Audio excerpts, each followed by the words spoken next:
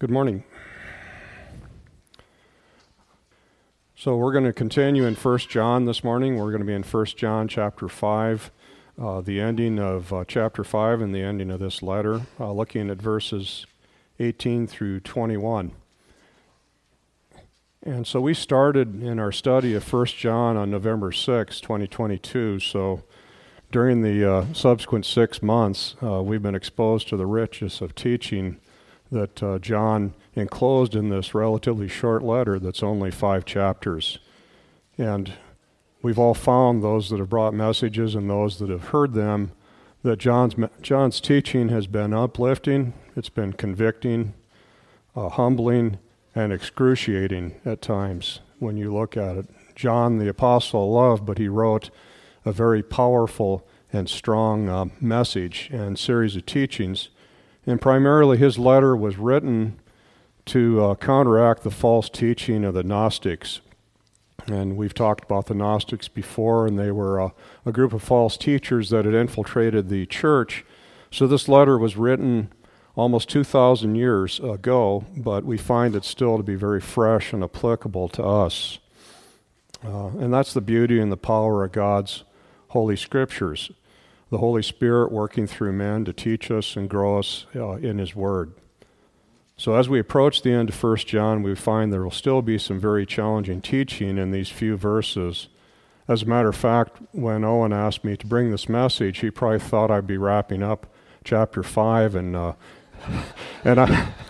I actually did too. I thought, well, this is only just a couple of verses, and so I might even have time to do an introduction to 2 John. Well, that was not the way the message preparation went, and that's the way it goes many times as you're preparing things, is you'll have an idea of what it's going to look like, and God will show you, no, I want something else taught.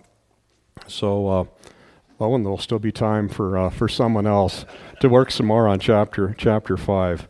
And so today's expository message is going to be centered on a group of verses, or in this case, one verse in 1 John, and they're presented in context. There's still an opportunity for me to introduce errors because I'm human and I'm not perfect. And so, as we've said many times before, please be Bereans as you hear this message. And in Acts 17, verses 10 through 11. We hear the Bereans described. The brethren immediately sent Paul and Silas away by night to Berea. And when they arrived, they went to the synagogue of the Jews. Now these were more noble-minded than those in Thessalonica, for they received the word with great eagerness, examining the Scriptures daily to see whether these things were so. So the Bereans, rather than being condemned for being skeptics, were praised for being checking things. They fact-checked things. They examined the Scriptures. Even though they were hearing sound teaching from Paul, they examined the Scriptures to see whether these things were so. And so we are to do the same. So let's look at our passage in 1 John chapter 5, verses 18 through 21. I'll read these. This is from the New American Standard. We know that no one who has been born of God sins, but he who is born of God keeps him, and the evil one does not touch him. We know that we are of God, and the whole world lies in the power of the evil one. And we know that the Son of God has come and has given us understanding so that we may know him who is true. And we are in him who is true, in his Son, Jesus Christ. This is the true God and eternal life. Little children, guard yourself from idols. So before we go into the substance of today's study, let's consider the 3 we know statements that are contained in this closing section of John's letter. We see first, in verse 18, that we know we are born of God. In verse 19, we are of God. And in verse 20, the Son of God has come. I looked at commentary on this section of Scripture, and Ellicott's commentary. He described these statements as summarizing John's teaching in this letter. McLaren's commentary was more strongly descriptive, and he called these 3 points as triumphant certainties. And so if you think about that, that's really appropriate. We're born of God, we are of God, and the Son of God has come. Those are certainly triumphant certainties. as McLaren stated. So many commentators wrote extensively on this short passage of verses, with one in particular building quite a long sermon. So after reading through these exhaustive and exhausting commentaries, I feel like a rookie worker trying to keep up with highly trained and skilled craftsmen as I stand here today. But with the Spirit's leading, I'm going to do my best to explore these verses, and particularly verse 18. So we'll start with the first we know statement, which is contained in verse 18. We'll reread that verse. This is the first the first we know statement, 1 John 5:18. We know that no one who has been born of God sins, but he who is born of God keeps him, and the evil one does not touch him. So this verse is both difficult and is complex, and it actually contains three different thoughts and teachings, in this relatively short verse. And adding to the difficulty in understanding this verse is the way our different Bible versions translated this Greek text. And you might have noticed that as I was reading that your particular Bible you're looking at might have had slightly different wording. So we're going to look at the different phrasing contained in four different versions: the New American Standard Bible, the New King James Version, the English Standard Version, and the NIV. And Nick graciously agreed to put together a slide that has these four verses in it. And so we're gonna look at three different topics in these verses, and the first topic is sin versus continuing in sin, and we're going to compare the text in the four different versions to each other to help us look at this a little bit more closely.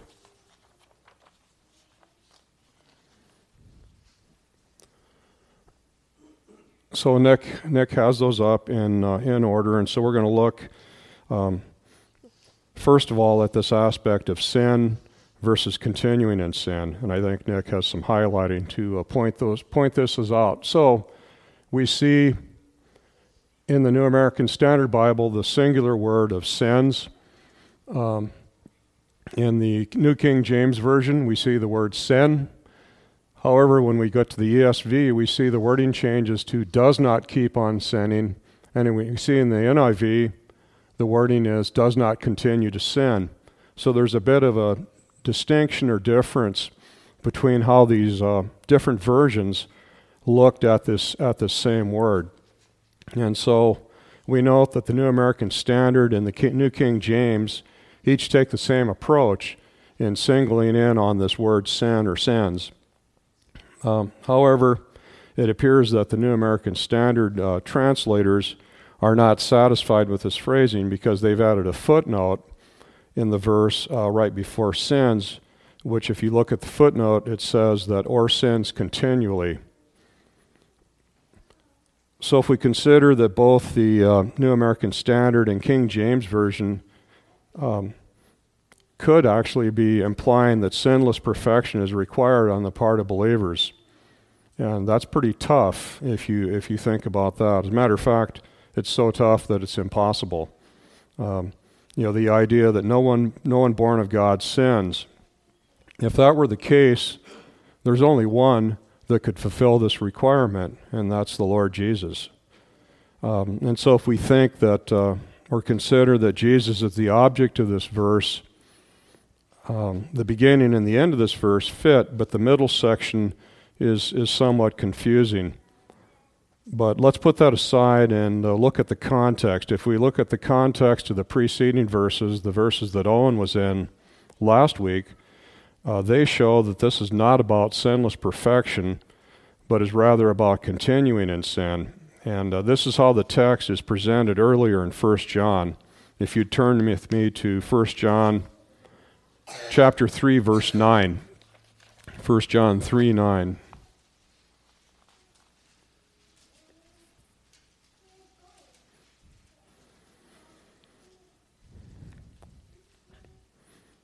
And again, I'm reading for the New American Standard. No one who's been born of God practices sin, because his seed remains in him, and he cannot sin continually because he has been born of God. So we see in the immediate context of John and earlier in John that he's not talking about a single sin, but rather this idea of practicing sin. So for us, maybe a simpler way of thinking of this would be a lawyer can be described as one who practices law. That's what they engage in. But we do not want to be described as practicing sin. That is wrong, and that's what this is teaching. If we continue living in unrepentant sin, this will result in death. And we find this in the verses Owen looked at with us last week in verses 16 and 17. So in this situation, it appears that the ESV and NIV concept of continuing in sin, the way they've worded this text, more closely matches the text of 1 John. And if we go into the Greek text, we find that's true as well. The Greek text, the words used here are ouch and harmentine, which translated literally mean, ouch means not, and harmentine means to continue in sin. So not continues to sin.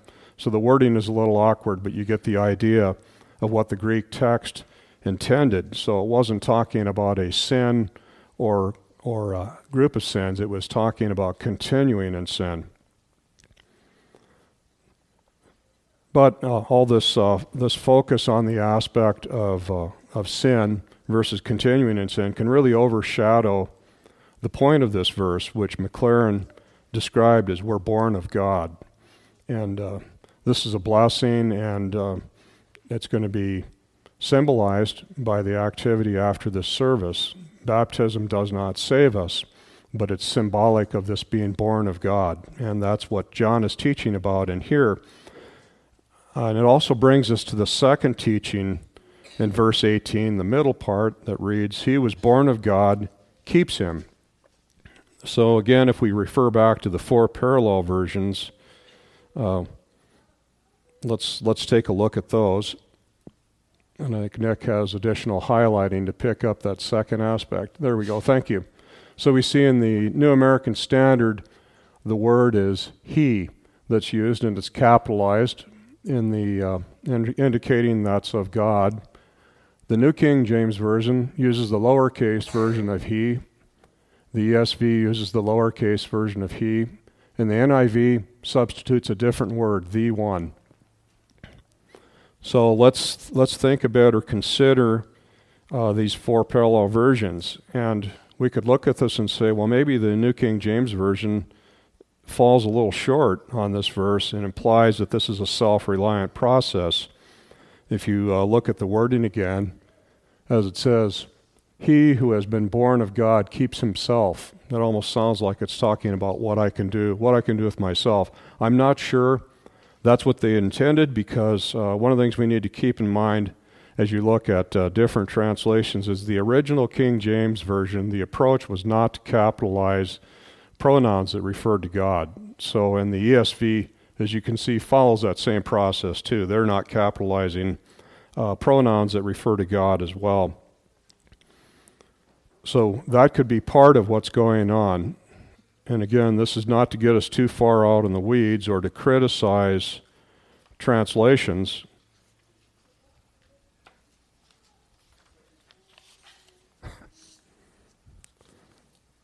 But it would seem that the other three translations are closer to the Greek text. And the Greek word that is used here that's translated he is actually ho, which literally translated means the one. And so we can see in this case, that's exactly the way the NIV translated that Greek word, the one. So it would seem that in this verse that John starts the verse by referring to followers of Christ being born of God, and then secondly, he talks about followers of Christ being born of God, and then secondly, the middle section referring to Jesus as being born of God, if we look at it that way. Let's look at it in the NIV. The one, that would be Jesus, who was born of God, keeps them safe. And so you can see the active tense there is Jesus is engaging in the action. He's born of God, and he keeps them, that's us, Christians, followers of Christ, he keeps us safe. So let's move into the third section and final part of verse 18, which reads, "The evil one does not touch him." And again, we'll look at the 4 parallel versions to see how they treat the end of verse 18. Thanks, Nick. So we see the NASB, King James Version, and ESV all use the same wording, does not touch him. We see it's identical. The NIV chooses a little bit different wording. It says, cannot harm them.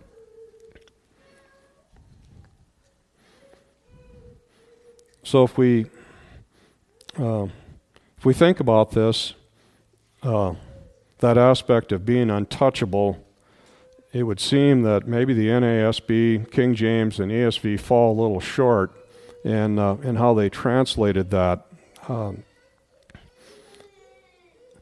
because it implies that we're untouchable, like we've done something where we can't be touched, and that's a true statement if we ground ourselves in the context that we were being kept by Jesus.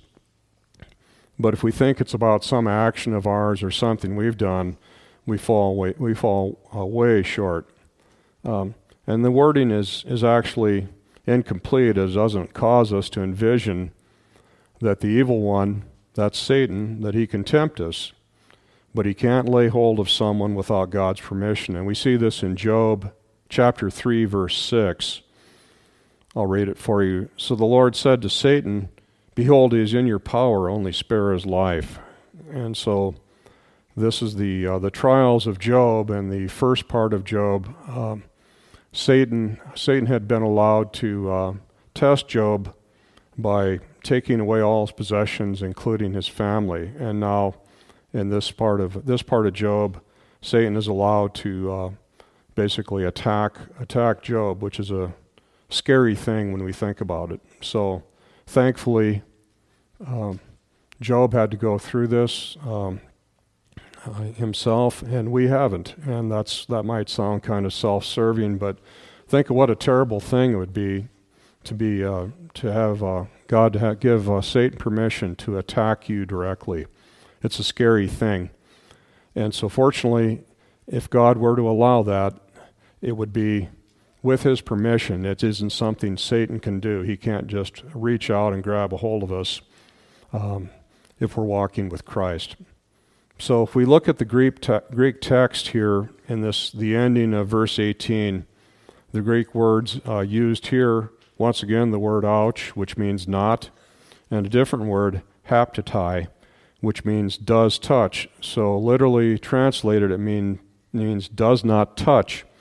But there's more depth to that, in that it's further used to mean I fasten to, I lay hold of, touch, or to know carnally. So there's a lot of depth to that particular Greek word. So it would seem that the NIV in this case provides a clearer rendering of the Greek text by stating the evil one cannot harm them, rather than that aspect of touch, which, what does that mean, or what does that mean in our present day? So when I started this message, I hadn't planned to spend all of my time in verse 18, as I said earlier. I was looking forward to going through verses 19 through 20 and finishing with John's cryptic warning in verse 21, where he says, "Little children, guard yourself from idols." However, today's message is really another example of the depth and power of John's teaching. So as we stop for today, let's consider the value of using more than one Bible version when we study God's Word. And I hope I didn't give the impression that the NIV is a superior Bible version. In this case, this verse we were looking at, their stated goal, the NIV, is to provide an easy-to-read version, and it helped us to understand a difficult and complicated verse. However, there are other situations where the NIV's desire to be simple and avoid confusion falls short. The NIV translators actually decided to eliminate 16 verses when they created the NIV version of the Bible. An example we find in Matthew 17, verse 21. This verse reads, "But this kind does not go out except by prayer and fasting." And when you look When you look in the NIV, you'll see a blank where verse 21 would be. It just goes from verse 20 to 22. And you could look at that and say, well, why did they do that? And they didn't do that with evil intention, but rather their motivation was that this verse didn't appear in all the manuscripts, so they decided to leave this particular verse out. And so when we select a version of the Bible to for us to spend our time in studying and devoting and learning about God, we need to be careful and consider that and do that in prayer. There are options such as this Bible. This is a comparative study Bible. It has the NIV, King James Version, the New American Standard, and the Amplified Bible. And it puts them side by side. That is an option for you if you wish to study God's Word in that way. Also, if you use online tools, Bible Hub, for instance, has a parallel section where you can look at multiple translations side by side in terms of looking at verses. So, I hope that today's message also didn't sound like I was taking shots at the King James Version of the Bible. That was not the intent.